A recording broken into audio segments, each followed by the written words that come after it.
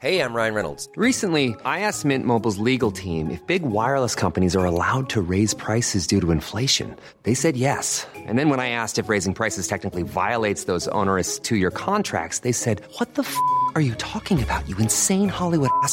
So to recap, we're cutting the price of Mint Unlimited from $30 a month to just $15 a month. Give it a try at mintmobile.com/switch. $45 up front for 3 months plus taxes and fees. Promo rate for new customers for limited time. Unlimited more than 40 gigabytes per month. Slows full terms at mintmobile.com.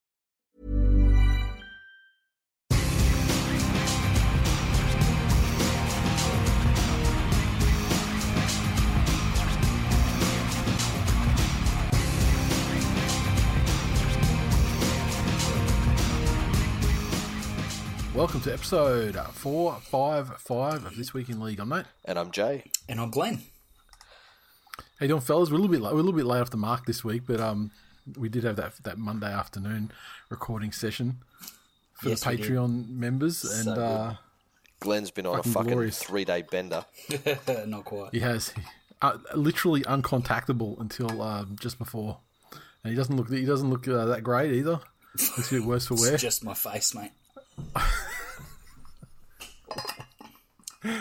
But, he literally was passed out through his wedding anniversary. Such was the extent of the celebrations in and around Tiger Town. Yeah. As opposed to passed around as he was at his wedding.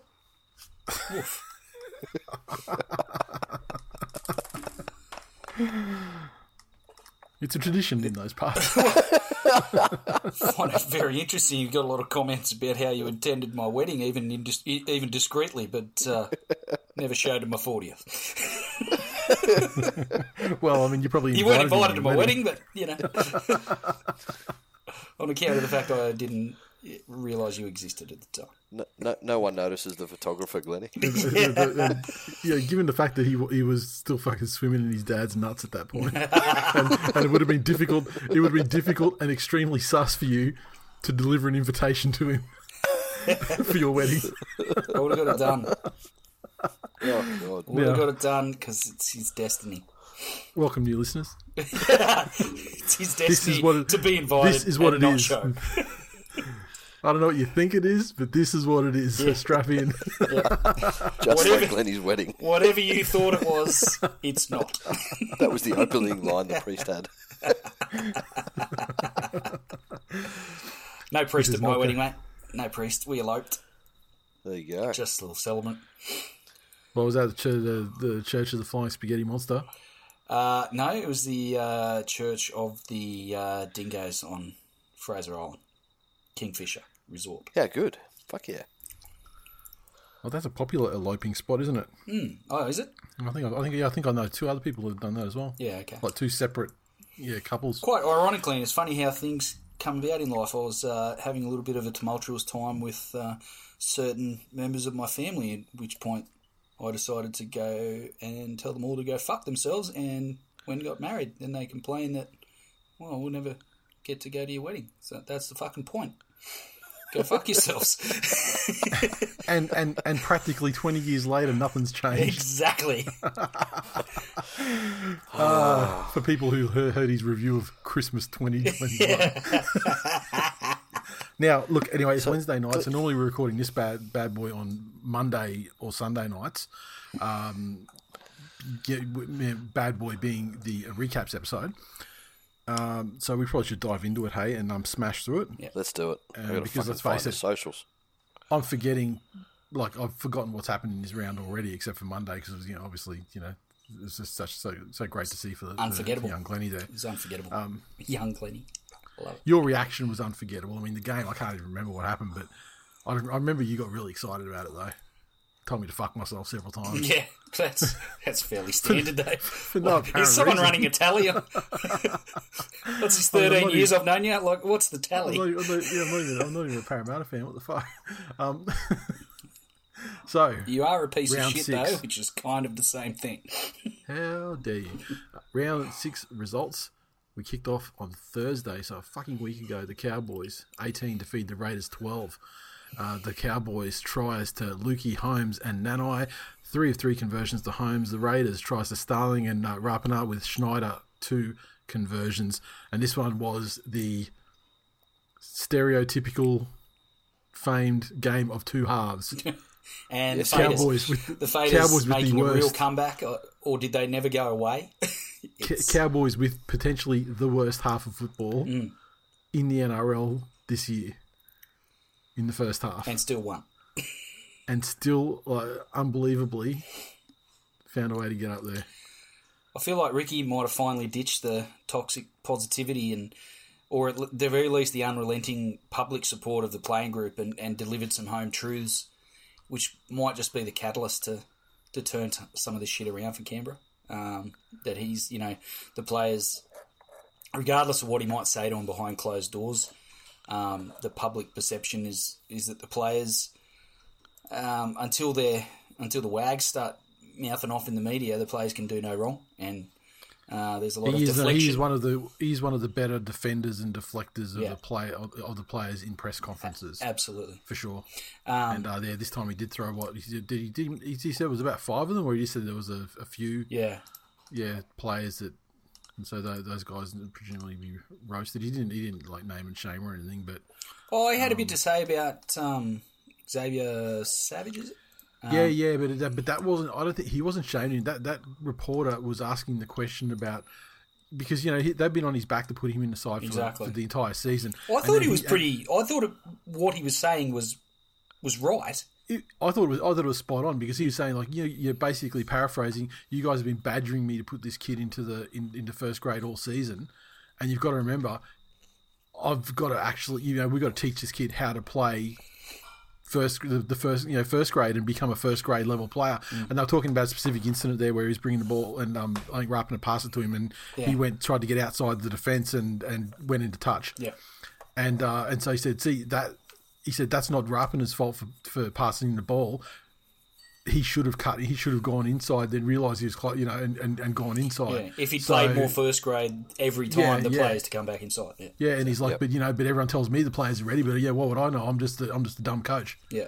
Yeah, essentially is what he said, and which is good. I mean, like I don't mind him. Like, I'm not a fan of Ricky, but I don't mind him firing back on that sort of shit, because I mean, armchair people, thinking they know the development pathway of a player and who's ready and who's not, based on fucking nothing. Because I mean, we haven't had, we've gone Because he's over got a year without highlight reel on reserve YouTube grade. or something. Yeah, exactly. So look, I don't begrudge him getting his shot in there, but fuck.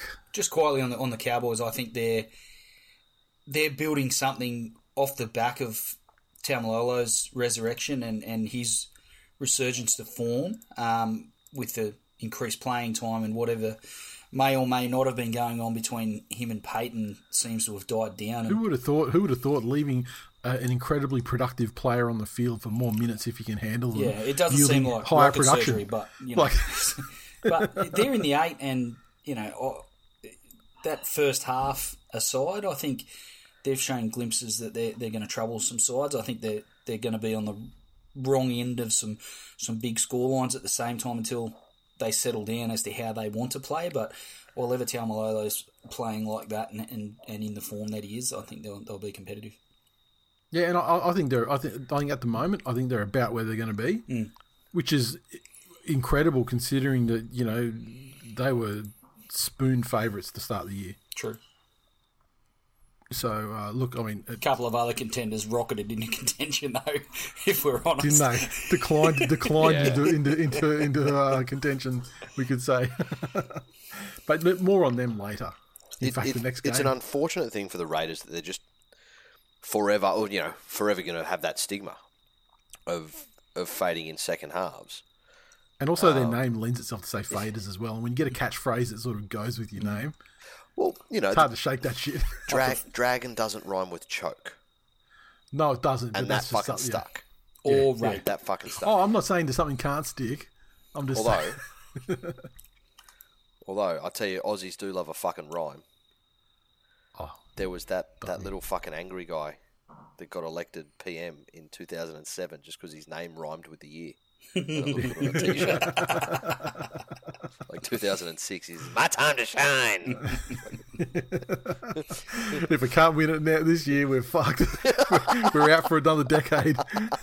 And even then, it's not that great. It'll never be better than it is now. And I'm not gonna live to be 150. So,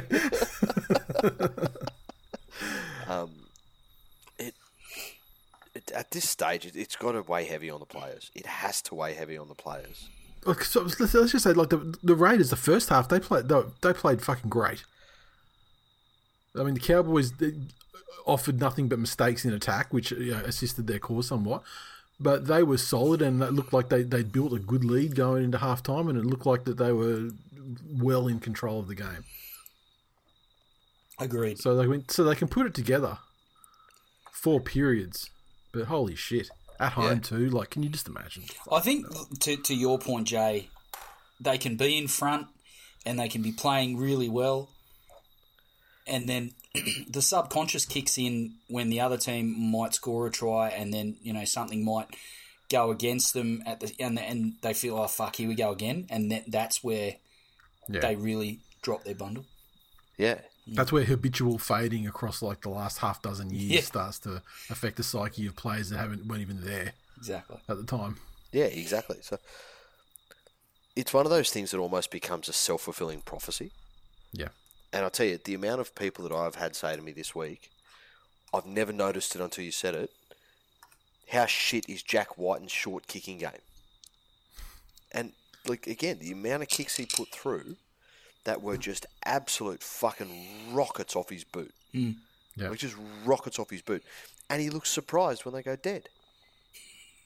Yeah, and it's 100% focus on getting it through the line safely without thinking of the consequences of that. I mean, maybe you need to work on where you line them up better. Line them up and put them through at half. Maybe poor old Jack he's just misunderstood. He's just not educated. He thinks the dead ball line is you have to kick the ball that hard over that line that the ball dies. Maybe that's it. Could just be that he's out of. It could just be that he's out of ideas when a step doesn't work. Yeah, and he can't get on the outside. Maybe just power through a tackle, and he's got to actually apply some finesse and some skill. Yeah. If only there was somebody in the club who had direct experience playing the game of rugby league in a position that requires a deft short kicking game, and had one of the best. Yeah, short and absolutely games. Renowned as an amazing fucking player in that position. Mm-hmm. What would he know? He's just a dumb coach. If only. Well, that's it. The fact he's a dumb coach has probably diminished his legacy as a player somewhat. I think. People remember the grumpy cunt at the desk now explaining a loss rather than the fucking brilliant halfback that he was. Yeah, fuck. And I'll tell you what, mate, maybe there's some assignments. Everybody, regardless of the team support now, go and pull up some fucking Ricky Stewart highlights on YouTube. Actually, no, don't. It'll make you fucking sad. It will make you fucking sad that he can't put that into anybody else. Anyway, Winston in the Facebook group said, Ming the Merciless put a rocket up the cows at halftime while the Faders must have been given green whistles by Tricky. Jake said, Ricky has some changes that need to be made, win or lose here. Elliot Whitehead has looked done for this year. The bench forwards particularly will have been underwhelming, but much like you've spoken about Des, Ricky is too loyal and he won't drop people. Yeah, I'd agree with that. Dane, he said, fuck this team. Dumbest team Unless he misses ever pipes in, then he'll drop him. to grace a football field. Yeah, that's it. Nathan said, the Cows only use 15 players. Interesting. Wow. Lamelu and Granville did not step on the field. And Shane, I love this one. He said the Raiders could fuck up a wet dream.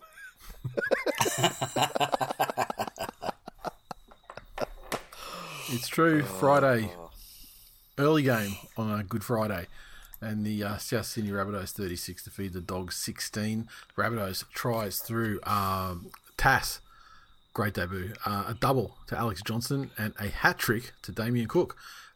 6 of 6 conversions from Tuffy, and the Bulldogs 16 tries to Naden, Marshall King, and Addo Carr. 2 conversions to Kyle Flanagan. I think the Bulldogs started well enough and looked like they might have, to a certain extent, might have had a bit of an upset in them. But I think the Bunnies had started to claw their way back into the game, momentum-wise, and then the Marshall King sin binning really offered him a perfect opportunity Well, to take full they advantage earned of. They earned that sin binning because the reason the doggies looked like they were up for it and looked for an upset because they were just fucking lying all over them for 6 hours in every fucking tackle, and then when the Rabbitohs forwards prioritised getting to their feet quickly and trying to generate quick play the balls, when the doggies kept doing that, it looked really fucking bad. Yeah.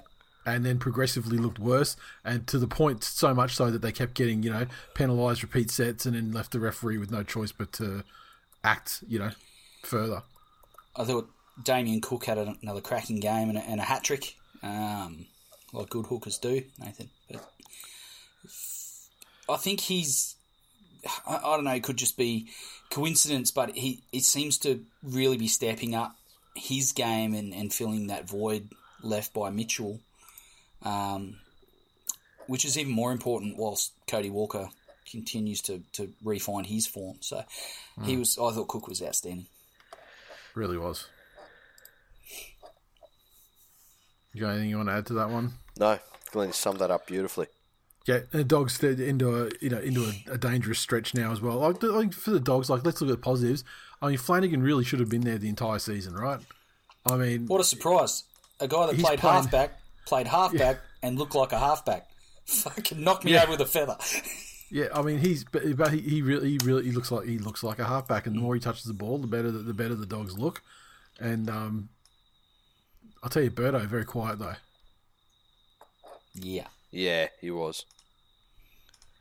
But and Nathan bombed about 3 tries as well. So fuck me. Yeah, Any chance they had. Here's the thing. I know deep in your heart how much joy it would cause you to see Trent get the arse, and who am I to take that away from you? But they are playing better football than they did last year. I agree with you. But but are they playing better than the year before? Maybe not. Yeah, I'd say they are.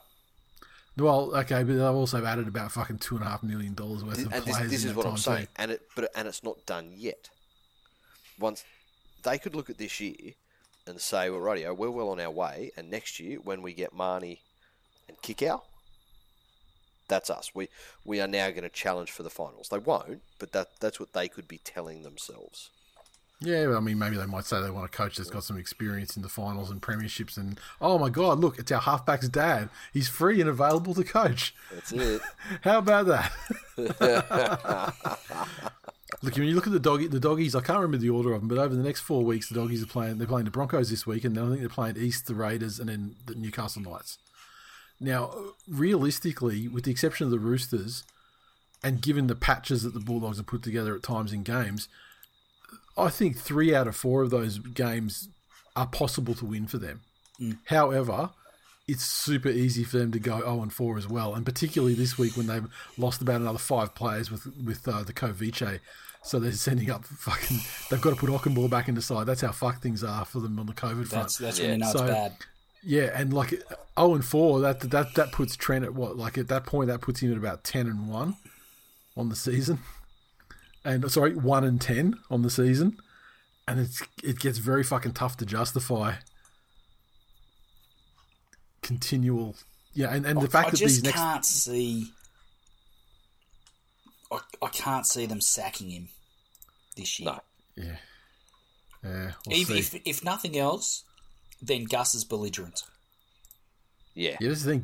Gus loves to fucking sack a bitch. Yeah, but to Jay's point, in Gus's mind, the job's not yet complete. He doesn't have all the tools and all the things that they're looking to put in play, which means he can then justify it. When it starts making Gus look bad, that's when Gus exactly will sack him. Yeah. And this is the thing. Gus is very clever with how he does things. Like when he was at Penrith, he was very sure to distance himself from first grade coaching. You know, my job here is to build this junior network, to build this nursery, to build the systems to make this one of the most successful clubs, yada, yada, yada, yada. Don't think he gets enough credit for what the fuck he did. Oh, there. he's Of course he gets enough credit for it. I mean, people... Well, hang on. It's widely established that it's all off the back of what he put in place. All of it. He's like the only one that gets credit. On a scale of none to Isaiah Yo, which for those I would playing never at home, say. I would never say Gus is which underrated. for those playing at home is less than 0. How underrated is Gus? Not at all. No, Not one that's little bit. that's not the point I was trying to make. I won't be bought into your ruse. Oh, I should mention Josh Adokar got off his ducky with what was borderline an intercept and with a breakdown and a turnover and a stroll over for his first try. So it's imagine the Fox ducking the nudie run in round 6. Yeah, There you go, Terry. humanity. Tough scene. He said, Rabbitohs were getting pummeled by the Dogs. It was joyous to watch. We scored the first try. Sure, it was trash refereeing for the sin bin, but to fall apart like that shows a side that does not fear what Trent Barrett will say to them at half-time. Also, the referee did clearly warn them that the next thing was going to the bin. Yeah, that's it. Let's be clear, they do mic these cunts up. Yeah. We can hear that happen. They try and fucking be like, oh, it was some out of the blue trash Yeah, it was a refereeing. complete and utter shock. Yeah. Fucking turn your Jason. volume up. He said, while I'm disappointed with the result, I'm not as disappointed with the effort the boys put in. There were opportunities created, which has been a struggle in previous seasons, and the boys tried their hearts out for the full 80 minutes. Whether or not you agree that the player should have been sent for the 10-minute sin bin is up to you, but I would say that most supporters would like to see the 5-minute sin bin back. # last try wins. Certainly does. And Matthew said, I'm proud of the boys. No, it actually doesn't work that way. Winning the first 15 minutes 6-0 and the last 10 minutes 10-6. Well, I mean, I've heard of the granular, we won the second half, but I mean, fuck, now when you're selecting passages of play. There was exactly 47 seconds of this game where we actually were in dominated. complete control. Oh, we absolutely dominated them. Oh, and he steps away now, so we can talk about the next game, which is the Panthers 40 defeating the Broncos 12 down in Penrith, which I think is the 65th straight game that Panthers have beat the Broncos down there. The Panthers tries to Luai, Sorensen, Staines, Taylor May, Martin, Lemieux, and Tungo. And Cleary 6 conversions. Broncos tries to Tessie New and Katoni Staggs with 2 conversions to Adam Reynolds. 2 conversions to Adam Reynolds. Fuck. There's not much to say about this one. The Broncos were plucky and up for it at the start until the point where they weren't, and then once the momentum changed and in the game, it never swung back, and they were blown out of the contest. Yeah. Which is the way that we said it would happen. Except you wouldn't, because you're always on your, Broncos are such a hard game for us. No, I'm not saying the Broncos are a hard game. The Broncos will always get up for Penrith. And they did it again this game. That was probably the best full 80 minutes, or the best performances over a full 80 minutes that I've seen from the Broncos in the last little while. I'd expect, I think the first 2 wins they had in the season were probably more. Nah, they were scrappier games. They were heaps scrappier games. Yeah, they played to a higher level. They did. I felt like the I Panthers... wouldn't say not for 80 minutes though. No, but fair. over the Not full 80 close. minutes, there were more passages of positive play than I've seen from them in one game this year. A fucking shame that they lost Tessie New. Like, as skillful as he is, put aside, it's shit to lose somebody in such an important position, which creates a reshuffle. Penrith keep going. The thing that I was impressed with here is that I said that they'd been guilty of fading in and out of games themselves. Like, you take the Newcastle game, Newcastle were down a man, Penrith just stopped concentrating. All of a sudden, a team down a man comes back within, I think it was 10 points. So they had to rev up again and keep going. They didn't seem to take the foot off the pedal.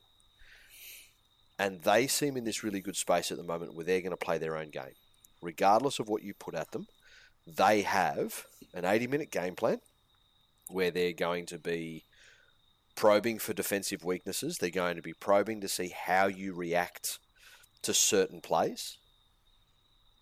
And they're just confident that over the space of 80 minutes, they'll be able to do enough to beat you. I think that's the key word, is confident. They Yeah. play with that level of supreme confidence that they were going to get that job done. Yeah. And even when the Broncos were throwing it at them, and they, there was passages of play where they were under pressure, they handled it, they were patient, Yep. And just people talk about the swagger, and there was some conjecture last year or about is it arrogance or they have such a belief, and so they should. Yeah. But Yeah, who fucking cares if it's arrogance? no, I couldn't give a fuck. If that was my team, I'd be like, fuck yeah. Fucking As cry arrogant as more, you you want. fucking pussies. Listen like, how I carried on. We won our first game of the no, season. the Fucking please rugby imagine league if it was team- Penrith. the Fuck gay me, rugby man. league team was arrogant on my TV set. Fucking shut up. What's that?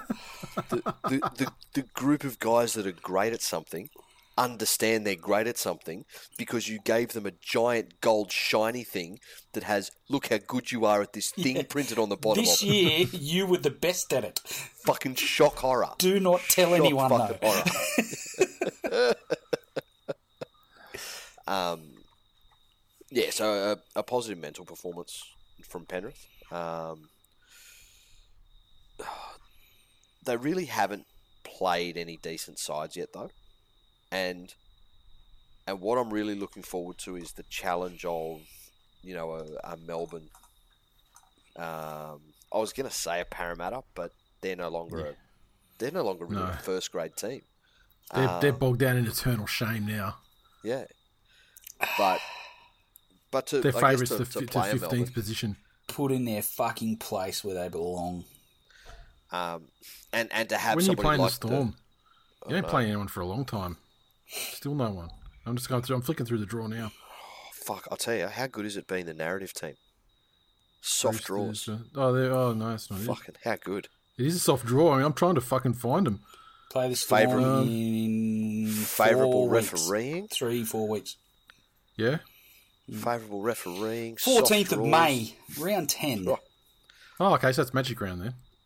Oh, yeah, there you go. Magic round. Okay. There you go. Um, If you show up to that game, you'll get to see him have a tough game. yeah, that's it. Look, they've got the Roosters coming up as well that are a decent enough side. I'd Yeah, like they've to been see how they mixed bag, handle though. the Sharkies. Yeah, they are. I'd like to see how they handle the Sharkies.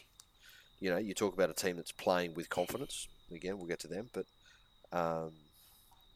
yeah, very, very impressed with Penrith and Broncos fans. I think without some of your key troops, there was enough in that game. Again, much like the Bulldogs, you didn't come away with the 2 points, but there's enough there for you to say, okay, there are, like Adam Reynolds' boot single-handedly kept you in that territorial match for far longer than you would have been without him. So there's definite improvements for you there. Yeah. Let me get back into the socials. Oh, God. It's been so long since I did these. Chris. It hasn't even been a week.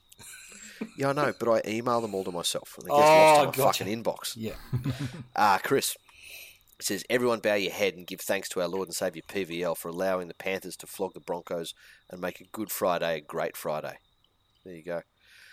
Kevin said, this game infuriated me with the reffing, but all class from Penrith. Took their opportunities and just showed Broncos up completely. Broncos seem to have a lot of athletes, but very few genuine footballers. We score nothing without Reynolds tonight. Yeah.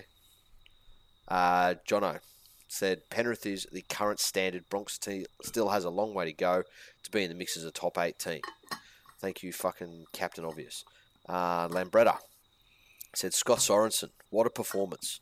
Proof, if ever it was needed, that the better the support, the brighter the individual shine. Yeah, he had a fucking cracker. Do you feel like he has already or will? I know he's a different type of player, but fills the Capewell void. No. If there was a void. No. Look, here's the thing. Yes, if you mean that there is yet another trade with Cronulla that we won. Because we have Scott Sorensen, they got nothing. Just like we got Capewell and they got nothing. We had a mentor for premiership winning half, Nathan Cleary. They have Matt Moylan. So It's not where I was yes. thinking this would go. Yes, But I appreciate in the- your input. You fucking opened the door. in the void of cucking the Cronulla Sutherland Sharks as a staff record label and as a motherfucking crew, yes, he does fill that void. Okay. I'm sorry I asked. I swear Look, we've got enough. We've got enough episodes of this show under the belt now that I could probably write a fucking AI bot that would do a passable, that would do a passable fucking impression. Can you fucking please do? All I need to do is get the speech synthesis down. I mean, like, but if it was like typing, I could give him In the Melbourne like, accent. I could give him like, you know, Jay's Twitter account, and just during games, just search Twitter for keywords of like a player's name that did something, and just to run out some bullshit like that, like, and it'd be indistinguishable from the real thing. I was, am, and always will be a massive fucking Capewell fan. Yeah, right. So. And it was cemented in that it wasn't last year's Origin, it was the year before, when he was the best centre, probably on the field. Mm. You know, gave an absolute fucking bath to the New South Wales centres as a forward playing in the centres. Yeah, you know. So no, Sorensen doesn't replace what we lost with Capewell. However, everything I've heard about him and read about him says that he is one of those work ethic players. Mm. Like, you know, I heard it when Brandy was talking after the game. He said that he's the most meticulous with his diet that he's seen in the club, and he's amazing with his personal exercise regime on top of what he does with the club. So I think guys like that just bring a certain level of professionalism to the team anyway, and that's a really good quality to have. Is important, although it's a young side, that professionalism still has a place, even with the amount of success that they've had as a young side. You know, correct. A couple of grand finals, plenty of wins, all the rest of it. Yeah. You know, a premiership, obviously. Young guys, there is the potential for complacency, and a guy like that with professionalism can counteract that, I feel. Well, you know, again, we've spoken about it a fucking million times on this show. Talent players versus effort players. Of course. And you see those players that just have athletic talent, and then you see the ones that are effort players and who have, you know, fucking had to grind for everything they've ever achieved. And then you see those generational players, somebody like Thurston, who is this wonderful fucking perfect storm of talent, work ethic, and competitive nature that makes him, you know, the best of the best. But yeah, no, I am a big Sorensen fan, but I don't think he's as complete a player as Capewell was. Fair. He's not even the same type of player. I mean, he's not going to fill that same void. No, he fills not, that yeah. void. That you feel he's very capable of filling that void, but you know, bringing something completely different to the side. But I mean, just filling that, you know, super sub. Yeah, you know. I would also like to congratulate all of us for getting through that entire conversation without mentioning glory holes when talking. Well, you about just fucking did, didn't you? No. I'm just putting it out there so there isn't a fucking tirade of comments from fuckheads on social media talking about the fucking void. Well, it's like you say about professionals. We're nothing if not professional motherfuckers. Didn't even cross my mind. Didn't cross my mind either. There you go. And I'll tell you, and like that's something because I'm thinking about glory holes like fucking 20 hours a day. So if I'm not thinking about them, I'm fucking drilling them. I'm drilling them in walls. Mate, I walk past Donut King and I'm like, well, fuck, I could stick my dick through that too. Now, you know what? There's no hole in here. I've got my hole saw. I'm just going to fucking make one. I just carry a fucking cordless and a hole saw around. Anyway, there's your chat about fucking glory holes. You asked for it, you got it. Yeah, fucking like that. You know, I don't carry a Dremel in the back pocket for no reason. always the mobile glory hole. It's the ABCs of glory holes, boys. Always be carbon. It's the ABDs. It's always be dremeling. Oh, fucking hell. So glad you brought that up. We went so well without a single reference to glory holes, and then you got 5 minutes of straight, direct glory hole content. Oh, fuck. All right. Next. The mighty Manly Sea Eagles 26 defeated the Titans 18 at Brookie, and 26 came through a double to Homoli Olakau'atu, Ruben Garrick and Kieran Foran with tries.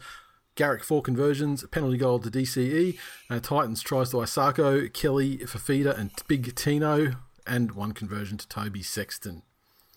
I tell you, I fucking have to get down to this new reconfigured Brookie. It's fucking sensational.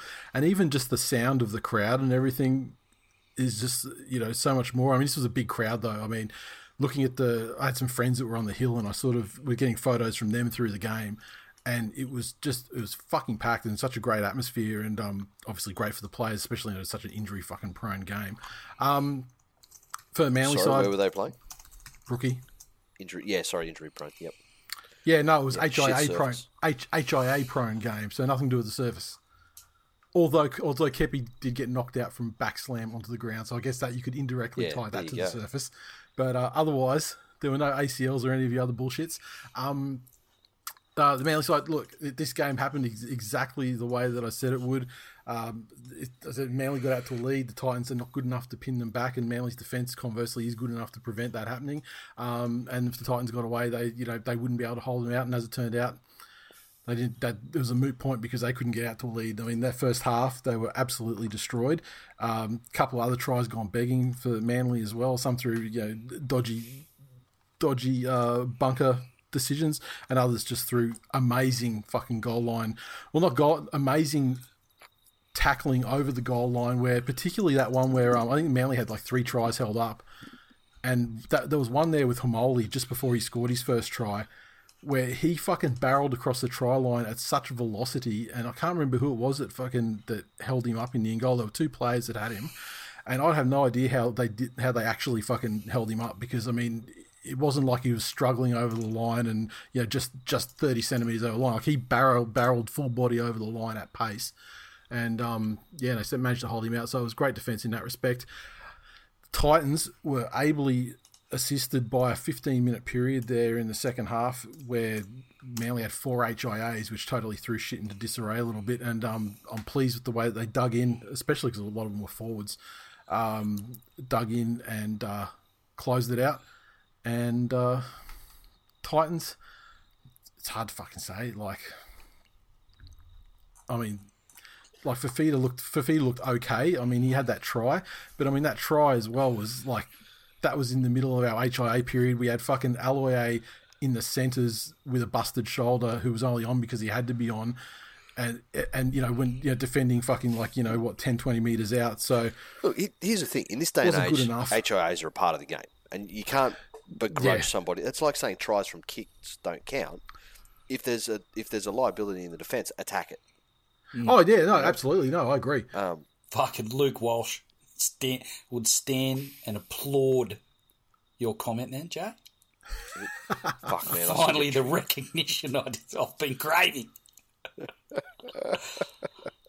Fuck, that season was a fucking horrid season. It must be frustrating being a Titans supporter, because you can see so many of the pieces there, but it's legitimately just that hard-headed commitment to the hard stuff in defence. Yeah, and when you're in trouble, getting out of trouble. That's all it is. I mean, because they are an attacking team and they can put points on with the best of them. And it seems to me though that they lack cohesion and togetherness, and by that I mean it looks to me like the players have 2 modes. Either I have the ball or I'm primed to get the ball, or I don't, so I'm just not involved. And conversely, on defence, I'm either close enough to potentially be involved in this play, or I'm not. And so they're switching on and off depending on it. And it's similar to the problems. Remember the Warriors a couple of seasons ago had that issue that as soon as the ball went past them in the defensive line, they'd essentially stop and they'd turn around and they'd be fucking chatting to each other. As evidenced in 2022 by Ken Marmello, except he's playing for the Tigers now. With the turning circle of the fucking Queen Mary. And then all you had to do was bring the ball back, and the defensive line was in complete fucking disarray because they'd switched off for this play. They've got enough of the pieces there, and they've got enough of those, leadership, I guess, potential players like Brampton, But yeah, and they can, frustrating. and they are one of those teams that are very good at just scoring off fucking luck, like arsey fucking tries that just come together through fucking not dying with the ball, and they can generate those sorts of tries as well. But they're so leaky in defence. Yeah, And like this game, if I was a Titans fan looking for positives, I'd look at this game and say, this is actually a fucking great defensive effort because like they held 3 guys up over the line that otherwise would have scored. Tino very lucky not to get fucking some time in the sin bin though. How is that? That's something to talk about. Do you remember when the Manly got the penalty to ice the game? When they went for the same play they did last week against the Knights where Carl Lawton went into dummy half. DCE was standing out like 20 metres out directly in front of the post calling for field goal, and then Lawton went the fucking quarterback sneak to score, except this time it didn't work because Tino wasn't at marking. He was laying in the ruck. He was laying on the ground under the ruck, and he just sort of reached up and just knocked the ball out of his hands before he could score. And like that has got to be, that's like, we were talking about that last week, our definition of professional fouls. That like is depriving a player of that is like literal. That is frame that is it. But I'm glad. I mean, the penalty was great. It was crucial. It got us out to that safe lead. But fucking hell, that's about as professional foul as it gets. Hamoli is having such a fucking season that from 10 metres out or from 20 metres out in attack. Like, I wish he would fucking run like that down the other end of the field when he's having to ruck it out through the through the hard times.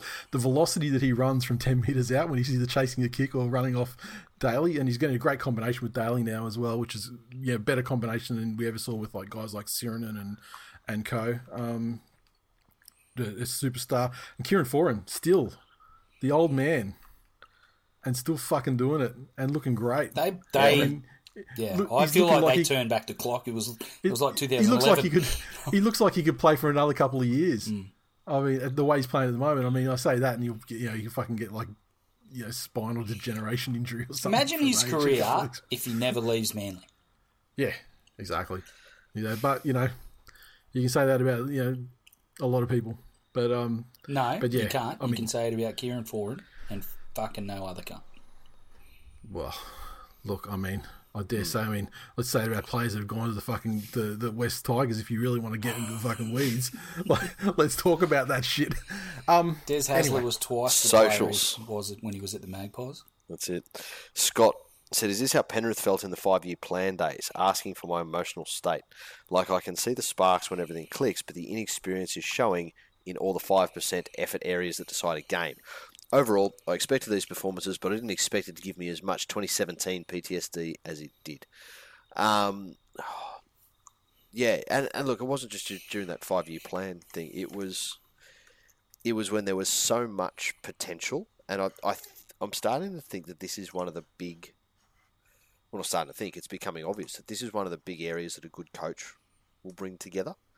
You don't need your coaches to be attacking geniuses. They're not there writing up plays to trick the opposition. Rugby league's a very fucking simple game, and there's a certain amount of shapes that you can run, and after that it comes down to the skill of the players. But when coaches bring everybody together, that's when they really have the impact on a team to take them to that next level.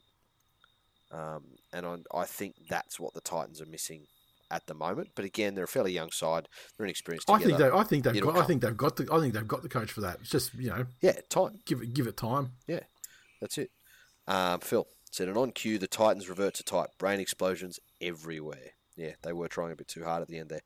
And Anthony said, "A win is still a win. Manly were average in the second half." Interesting. On to the next one. All right.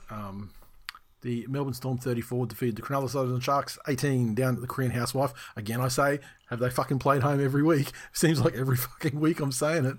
The Storm's 34 came through. As we discovered last week, they have played 3 out of 6 games at home. So in a home and away season, Good they have stats. played half at home, half away. Good stats answer ridiculous questions. I'm telling you, anecdotally, they have played 100% of their games at home this season. And Justin Olam with a double, Pappenhausen, Munster, and Harry Grant with tries. Pappy 5 conversions and 2 penalty goals. The Sharks 18 came through. Try to Talakai and a double to the Mutt, and with 2 conversions to Nico and a penalty goal to Nico Hines as well. If this wasn't the best Cameron Munster show, if this wasn't the best game of the season so far, it wasn't far off. I think we discussed last week that this was a game to show us where the Sharks are at, and I think they went a long way to proving themselves that they're definitely amongst certainly in the discussion with some of the top teams in the competition, but it also showed plenty about the Sharks in a positive light, but even more about just how good the Storm are. Because the Sharks were good and this game was competitive and it was intense and it was a tough forward battle and it was a slick attacking movement for both teams, and the Storm just had fucking way too much for them still. That's the thing. The game kept going, and it felt like it was this evenly contested thing. But the Storm just kept pulling away a little bit more, and then you look at that scoreline, and you go, "Wow!" You know, it didn't feel like it was that kind of scoreline game. But the Storm they ever so gradually just kept pulling away from the Sharks to the point where they were well out of the contest. And like Cameron Munster, one of the best individual performances. Fuck you, pay me, Redcliffe. Is the subtitle for that game. Yeah, like that's it. Ponga who? Yeah, exactly. Well, I mean, you know, as today, like Ponga has signed a 5-year deal with the Knights, and I think it's $1 million a season, and based on the vibe, I guess. What kind of vibe? I guess it's the vibe of what he's done. Kind of. I mean, you know, when you want to refer to what he's done with the Knights, I mean, that makes an assumption that he's done something, and I don't know if he has. So, anyway, we'll talk more about that in the next episode. But, Cameron Munster absolutely fucking stamped himself. Best game he's played in memory. Best individually for himself. I mean, there was that Origin. He played an Origin game where he was doing stuff like that, but that was fucking outstanding and great to watch. Yeah. I like the fact now that the Storm are a more malleable in-game team, whereas it used to be that they would go out no matter who they were playing. They would play this Melbourne Storm style of football, and you know they'd slow things down and control the ruck and blah blah blah blah blah. Now they come up against this team of young, you know, excited, athletically gifted players in Cronulla who are like, "Yep, we're going to go full throttle at you. We're going to run as hard as we can. We're going to keep trying new things. We're going to try unexpected things."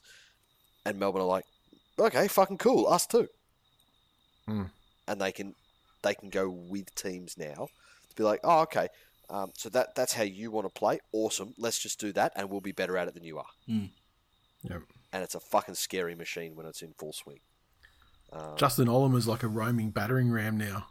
Yeah, it's a fucking great move. I mean, like it's such an obvious move in hindsight. Yeah, but such a great move. Yeah, and again, Jerome Hughes, I still have him on, and it's tough. Once somebody's a great player, it's tough to think of them when they weren't a great player. But I think his trajectory is one of the steepest I've seen, at least in recent memory, in terms of how he's developed his game. Because remember, he came in as a backup fullback. Yeah. You know? In less than 2 seasons, he's gone from solid first grader to fucking superstar. Yeah, that's it.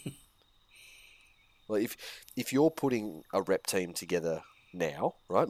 Let's say they had an all-star system, right? Similar to what the NBA does, where and you wouldn't do East and West, but you'd go like some sort of division of. Well, you get votes, and then the captains get to pick their team. Yep. Right. If you're the captain of the team and the other guy goes Cleary, can you take anyone but Jerome Hughes at the moment? Jackson Hastings, based on last Monday. Daily based on fucking all season. You reckon Cherry Evans is having a better season than Jerome Hughes? Yeah, fucking Fuck oath. me, watch some Storm games, cunt. I watch all of the games, mate. I have to. Watch them with your eyes open. Yeah. I know you say you're watching them, but are you really seeing? Oh, I'm seeing. And Do you what I'm have the seeing, TV like, on? I'm seeing an all-time fucking amazing fucking season from Daly Cherry Evans, motherfuckers. And give you my chakra look, consultant. and I would You hate need to, to and I would open your hate to fucking third invoke eye. the name of Isaiah Yo, but there's a player that's far more underrated than fucking than Isaiah Yo, and it's one fucking Daly Cherry Evans, underrated by everybody, and particularly you two cunts. No, so he's the not. most underrated He's player overrated. in the history of the game. It should be possible for me to rate him lower. All because That's how you overrated he is. All because you went down to the Gold Coast, got some red Mitsubishis, and fucked a tattooed chick that had been turned out by the fucking Comancheros. All of a sudden, you got this thing for the Gold Coast, and when Daly backflipped on them, it fucking hurt you so deeply that you've had to maintain this vendetta ever since. Most underrated player in the game. In fact, the award should be stripped from Isaiah Yo. It shouldn't even bear his name anymore. Such is the level of underrating that is going on. DCE. So you realise you're not even rating him as the most underrated player, which He just is rates the him most- lower. He is the most Isaiah underrated Yo. player in the game. Yeah, but you've just rated DCE higher than Yo. No. in the I'm category taking of underration. not the category. I'm saying, like, you're talking about the Isaiah Yo award of being underrated. So who's number one in this category to you? So the most underrated player is Daly Cherry Evans. Cool. So Yo isn't even rated that highly. No. being What I'm saying. underrated. So No, he's I'm saying more that Isaiah underrated than Yo. Cherry. You use Isaiah Yo. We cross as live the now to naming- sports bet. You use him The as bearded the naming baboon rights. is paying You use- $1.05. Shut up, cunt. You use him as the name.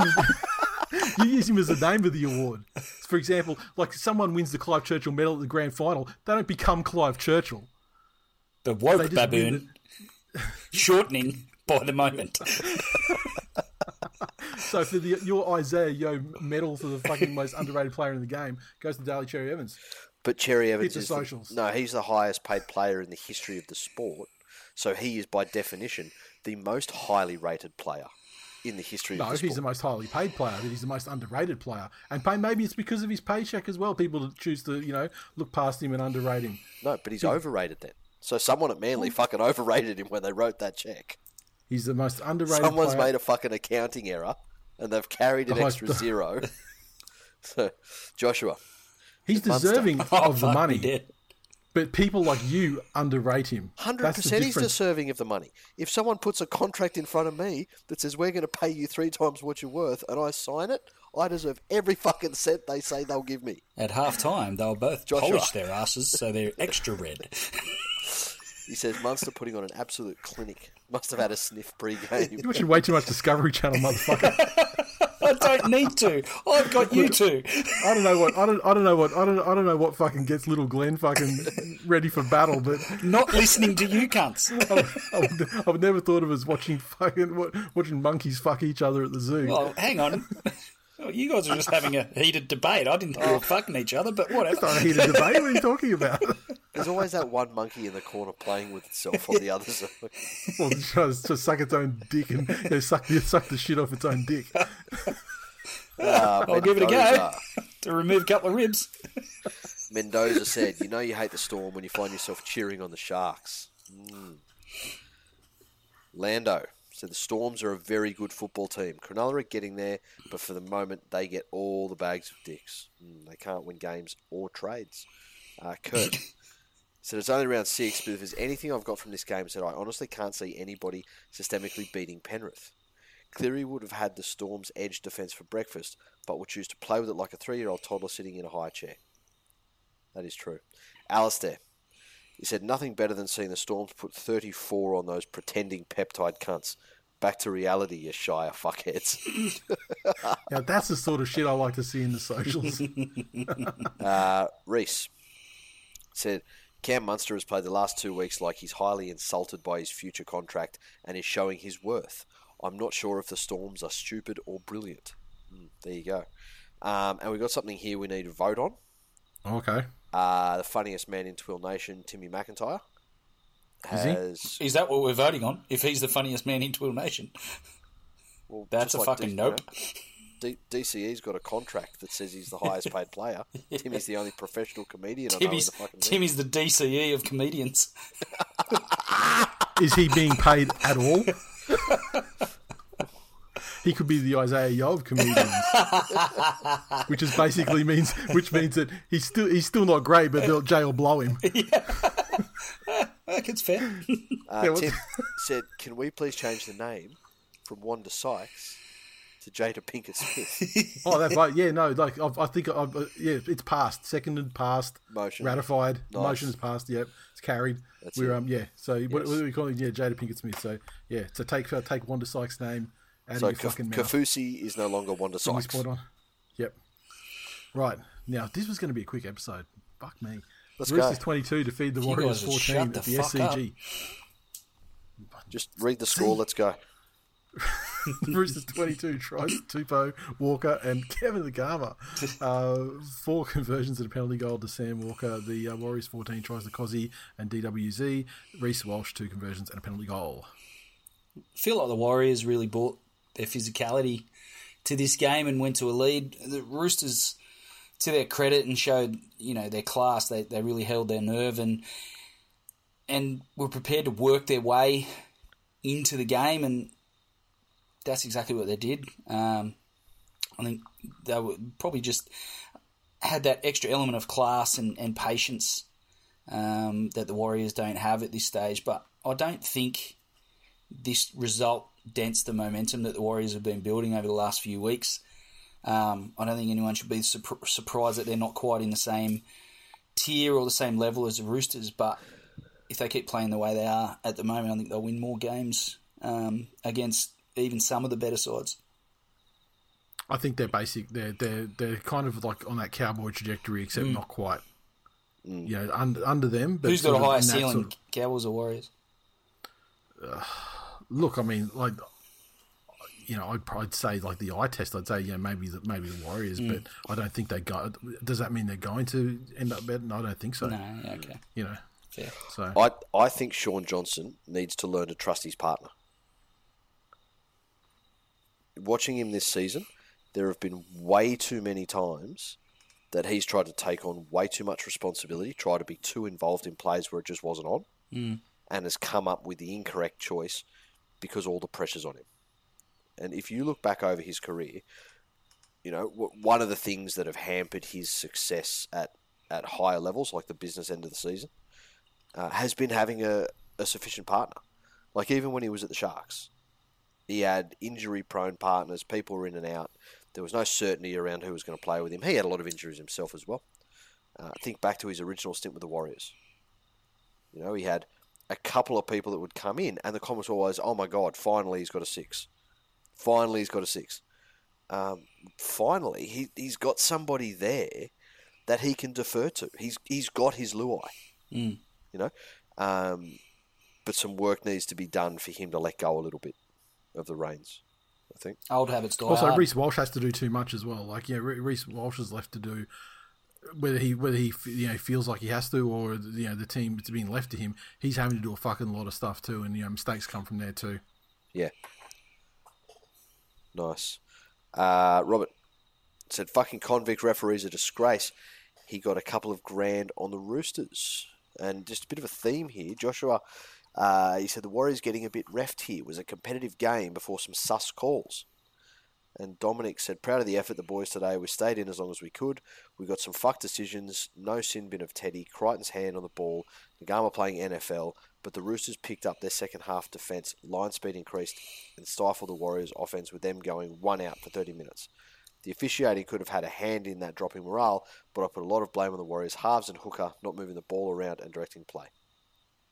What did you think of the reffing in this one? Look, I don't think it's as bad as people who I know are New Zealand Warriors fans. I'm surprised to hear say it those is. sort of comments, to be honest. There was, there's Yeah. probably some 50-50s that went against the Warriors, which happens, but to my eye, I don't think they were fucked out of the game. Yeah. Yeah, okay. Yeah. All good. On to the next All one. right. The Dragons 21 defeated the Newcastle Knights 16 in Wynn Stadium. The Dragons tries to Macca, Jack Bird, and a double to Finai. Lomax, 1 conversion, 1 penalty goal, 1 field goal. The Knights, 16 tries to Tuala Gagai and Callum Ponga, with Jake Clifford going 2 of 3 from the conversions. I'm not sure what was potentially more damaging for the Knights, the hype that goes around Ponga or the speculation that was around him heading into this game.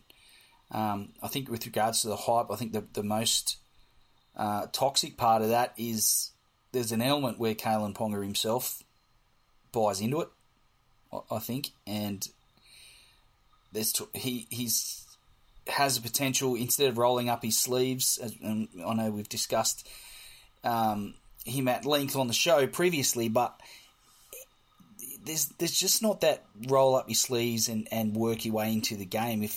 If he determines it's not on, he disappears, and if the game's not going his way, he disappears. But having said that, this is probably the best game he's played all year. I actually thought he was. I thought he was actually decent in this game. But and he's had those sort of moments in other games, including last week. Last week he didn't do shit. Like he cried when Morgan Harper fucking tossed him around like a little bitch, and that was the end of that. This game, I thought he was more. It was funny though. Like I know what you're saying. Like because all the talk during the commentary of the game was, this thing has come out saying that, they've pulled their extension offer to him and blah blah blah. How much of that affected the team? Did they even know? Was this external noise happening while the game was going on? It's hard to say. But the Dragons were up for it. But I said when we were doing the preview for it that this was a winnable game for the Dragons. Because Manly did end the Knights last week, and it's been, if you're losing to the Dragons, obviously you are ended. The Knights are in fucking trouble. I mean, a lot of it's injury related. Yeah, that's it. In key positions. Mm. But they're they are in trouble, and I don't think they're I'm not talking wooden spoon level trouble. Mm.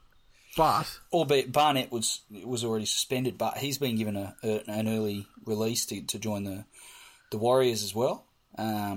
So they've had their injury problems, and now they've let him go. And I think a big part of Newcastle's game is guys like Barnett and Frizzell, Jones and those sort of guys on the edges, because they're all fucking nuggets and can dent the line, I think they only wanted to fire up after tries were scored and at the end of the game. Yeah. Instead of shaking hands. Yeah. Lomax. Super tough guys. Lomax with, I think he might have overestimated his level of friendship with Frizzell. Or just the heightened emotions of the moment. Yeah. But look, at the end of the day, that was a stupid fucking juvenile thing to do. Look, he got what he deserved. Play on, as far as I'm concerned. Exactly. Showed why he'll be a one-club fucking man at the Dragons.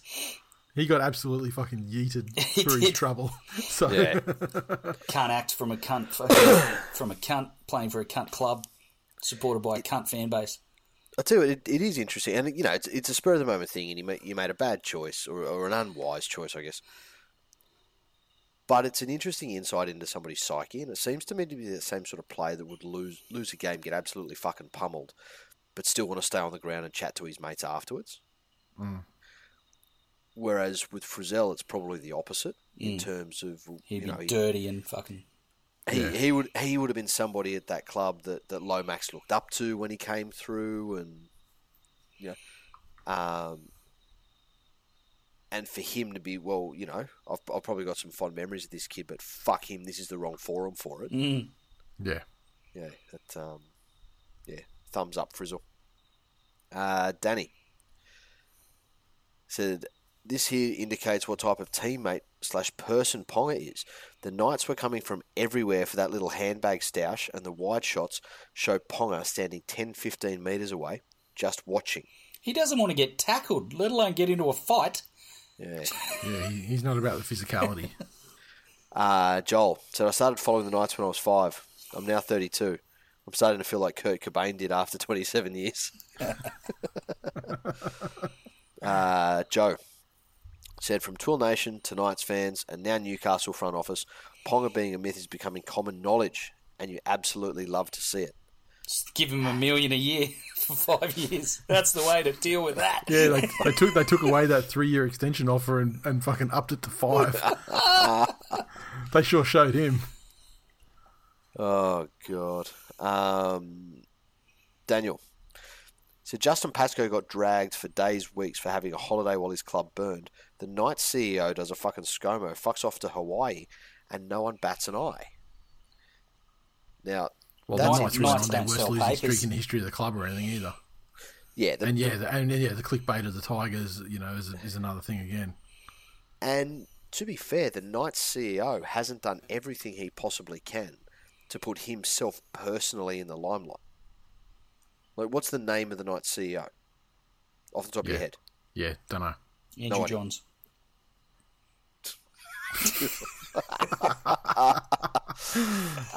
That's what I think. Is it the beanie guy? the beanies for bashing chicks guy? Oh, God.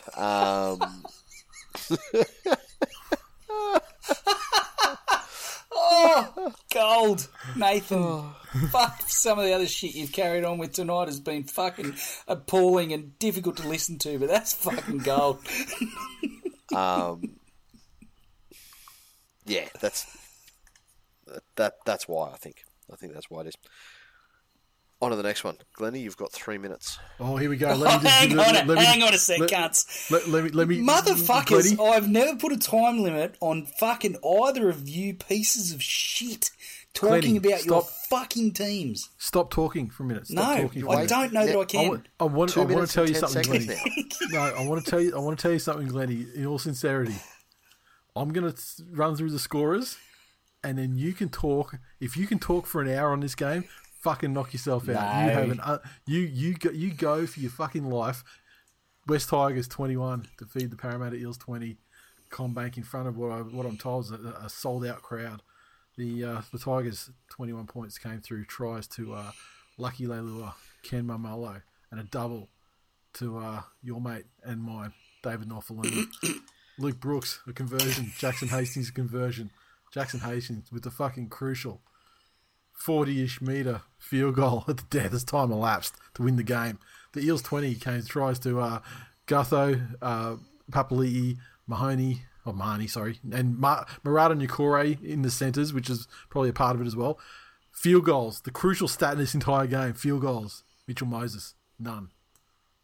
Conversions, 2 or 4. Glennie, Mitchell Moses. the floor is yours. Mitchell Moses lost a game when it was on the line. That never fucking happens. Fuck that guy. Yeah. First of all, for all the hype around Parramatta, for all the fucking bullshit, and this is our year, 1986. The Tigers beat them very easily, didn't they? They fucking controlled the game from start to finish. And fucking Mitchell Moses and his fucking men had no idea how to deal with what the Tigers brought to the table. Luke Brooks, rejuvenated, unleashed, some would say, in the 6. I would say assists. I would say almost unseen, apart from kicking the ball, because Jackson Hastings touched the ball no less than fucking 90 occasions. And remember, we were talking about the Hang on, situation didn't you with say you were going to Flano. let me talk? Oh yeah, the floor is yours. I just wanted to interject. I mean, I'm not going to. It doesn't mean I'm I not going feel to. like you just got your hole saw out and fucking drilled a hole in the floor, and I fell through it so you could talk. No, I'm going to fact check you. You don't have a license to bullshit. I mean, you will. There's only 2 of those licenses to go around. Is that right? Your statements will be vetted heavily. I didn't fucking get a chair when the music stopped. We are dead against fake news. Okay. Please continue. Yes, we are. Please continue blowing Luke Brooks for absolutely no reason. No, I will say the way that he... The sound effect for it. Hang on a second. Keep talking. Talk, Lenny. What are you doing? I'll take it. Oh, shit. The way that he responded to being put in the 6 and the reduced role as far as calling the shots in the side, I think he stood up to it. Had a couple of good moments, couple of try assists in the first half. I was impressed with that, as is always the case with the Tigers, and some would say I was quite excited at the result and the way it all played out towards the end of the game there. What a shame there's no evidence of it. No, zero. Oh, wait. There is. if you're a patron, patreon.com/TwillNation, you can actually hear the second half of that game. And oh my God, the reaction of Glennie as a full-time hooter or as the field goal goes over, it's something to fucking listen to. Yeah, my wife still reminding me of it. But What did your disloyal hater of a family think? sorry? I mean, your family was giving it to you in this game. Yes, that's what they do. What do those haters think when actually the result Oh, happened? look, they've been very quiet. Yeah. As is often the case with anyone named Blakely. It's not me. If shit's not going your way, you just go real quiet and fucking hide in your room. But really, imagine losing to the 2022 Tigers. This does more damage to the Eels premiership credentials than having fucking Gutho in the side. I thought Parramatta, I expected Parramatta to, no matter how long the game went on, and the Tigers are in front, and there's the testament is in the recording.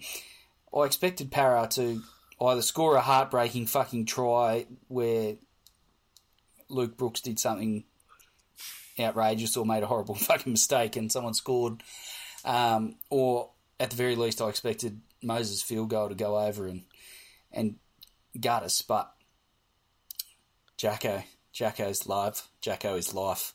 He nailed it, put it over. Just the supreme confidence of the man. He's a redemption story in his own right, and he broke down in tears at the end of the game, and as you do when you win a game in round 6. Fucking. And it may be the last one you ever win. Yeah. Who knows? Who's to say? Yeah, as is always the case with the Tigers, we've had these moments for 10 years. Games where we've fucking pulled it together and pulled off an upset, and everyone's like, oh, thank God, they finally get it. They finally understand. And then a week later, we were all reminded as to... Well, divorcing yourself from the emotions... Divorcing yourself from, like, the emotions, obviously wins like that, like a drought-breaking win, and the way it was won with the field goal from long-range field goal too, like take that aside. My reaction wasn't made up, Nathan. I was excited. But you remove all that though, and statistically, the Eels had the running of a lot of that game, and just failed. There's how many times they come close. I mean, so it's really the Tigers didn't fold for the first time this season. Yeah. How many and times the Eels just couldn't execute? At least 8 occasions, well, at least half a dozen occasions conservatively, where the same play that everyone runs out towards Noffa's wing, if the ball goes to hands, we're in big trouble. And it went behind either behind the centre a couple of occasions, or past behind the winger, or through his hands, or whatever. So, all jokes aside, I'm not getting carried away. There were 3 or 4 tries that went begging. Absolutely. For Sean Lane's passing. And if Mitchell Moses had taken half of the opportunities for field goals that he was presented in like the last 6 to 8 minutes of the game, they would have won 32-21. Like, I mean, he wasn't without fucking opportunity. No.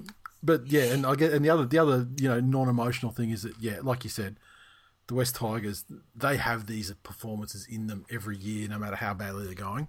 Yep. And the real trick is to not regress back to where they were last week going forward. But having said that, it's been a rough fucking 5 weeks. I'll take that win. But I will, and I'm not getting carried away, but I will be filthy if we trot out something like we did against the Warriors the other week, this coming week, if you know what I mean. So yeah, and look, for all the amount he's maligned, I thought, did you see that video when Luke Brooks came into the sheds? Yeah. After the game? Yeah. That was nice. Yeah. That was wholesome. That was straight to the fucking Dairy Queen.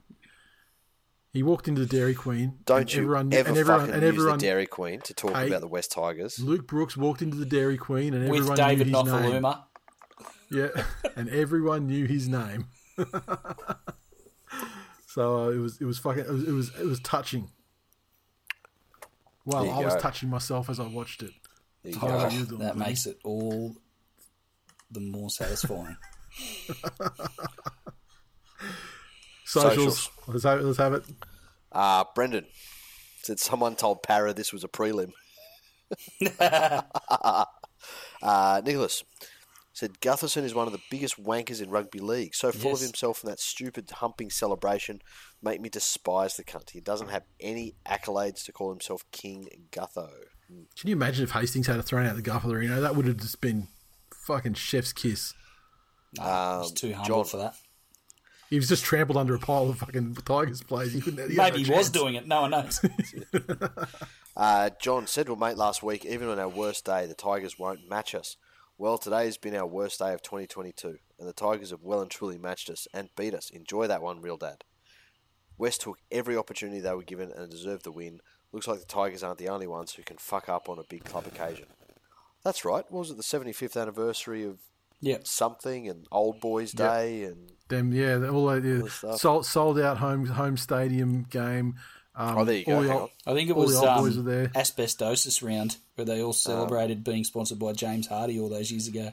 If I'd have waited for one more comment, Mitch said 75th year Old Boys Day at home, and the Eels cop an L from the spoon apparent. Fantastic stuff, chef's kiss. I'm off to bath in a Dead Sea level salty comment section or two before bed. James, dear Parramatta, you wanted me to feel your eel, but ended up with Tiger up inside ya. Madge opened his vag, and the golden gods of rugby league sprung forth. King Noffa, Sixie Brooks, and Hastings displaying those New South Wales skills that were not safe for work, while the cream of Sheens impregnated everyone in attendance. Fucking hell. Jesus. Standing on the coffee... Anthony said, I'm standing on the coffee table in my living room, hollering, today we are all real dad. Dairy Queen vibes on this Easter Monday. It's becoming a thing. Ryan, is a Parafan here, said for 3 years, Arthur's not winning a premiership. To sub Marnie off for rain, unless injured, for a 20-minute spell in which rain absolutely wreaks havoc for the Tigers, LOL, then to sub him back off for Marnie with 30 seconds to go after he botched the 7-tackle set is why that's the case. We won't win a premiership with him at the helm. Few outside backs and centres injured at the moment, struggling for numbers, but they looked unprepared. Congrats to all the diggers out there in the MI. Aww, it's there lovely. You go. So, what do you think? Do you think it's time to end this Mitchell Moses experiment and just let Daddy's boy take over? Send him back to the Tigers. Send him home. You want him after that, do you? Send him home. Mate, you are absolutely overstocked with halves at the moment. Dewey's coming back as well. What are you going to do? 3 doesn't go into 2, mate. That's very... Brooksy's been redeemed now and unleashed. Yeah. Fuck, the competition for spots. Imagine it. Sheensy's back at the club too, so Mitch Moses might come back and play lock. You're an elite team again, Glennie. Excuse me, sorry? We don't tolerate... What do you say? We don't tolerate fake news. Oh, interesting. All right. So that's it. That is episode... What was it? 455. 455. Thanks for listening, everyone. Now, listen, if you've ever considered becoming a patron, patreon.com/ToolNation, this week's the week to do it because we've seen an influx solely based on people wanting to share the Dairy Queen vibes for Glennie. And fucking welcome. And so let's keep doing that. Let's keep doing that. Tigers keep winning. Fuck, motherfuckers, we're gonna be rich. I tell you what, this week you've got the Bulldogs. Oh no, you don't. Sorry. No, he doesn't. He's got South. South, you fuckhead. I was still looking at Penrith Straw. Yeah. Oh, look, this week's going to be a cracker. What day is it? What day is the game? Saturday, 7:35. Oh, can we make it work, boys? Oh, we'll have to see. Possible. Nice. But I just want to welcome some patrons as well. We got Modjak, Troy, Graham, Nicholas, Ross, my old mate Ross, my old fucking nemesis Ross has become a patron. Welcome, sir. Benj, Mark, and Rob. Thanks for joining, guys. I hope you got the Dairy Queen vibes you needed. You're welcome. Out of episode 99. If you haven't, may or may not be a one-time only thing. it was a beautiful confluence of circumstances where we thought it was going to be one thing. You we thought showed it was up going to be a late, which funeral. was fucking great. Yeah, which was awesome. I mean, all of about 2 minutes late. I can't believe I was that fucking early, to be honest. But look, I was there when it counted. At the end, with that magical finish. He's your Hastings, Glennie. Yep, that's it. I wasn't there early, but when it counted, I showed the fuck up. That's it, and that's it for 455. Thanks for listening, and yeah, I'm not going to talk to you guys on. I'll talk to you guys on Wednesday night in fucking 5 minutes. Stay tuned. See ya. Later.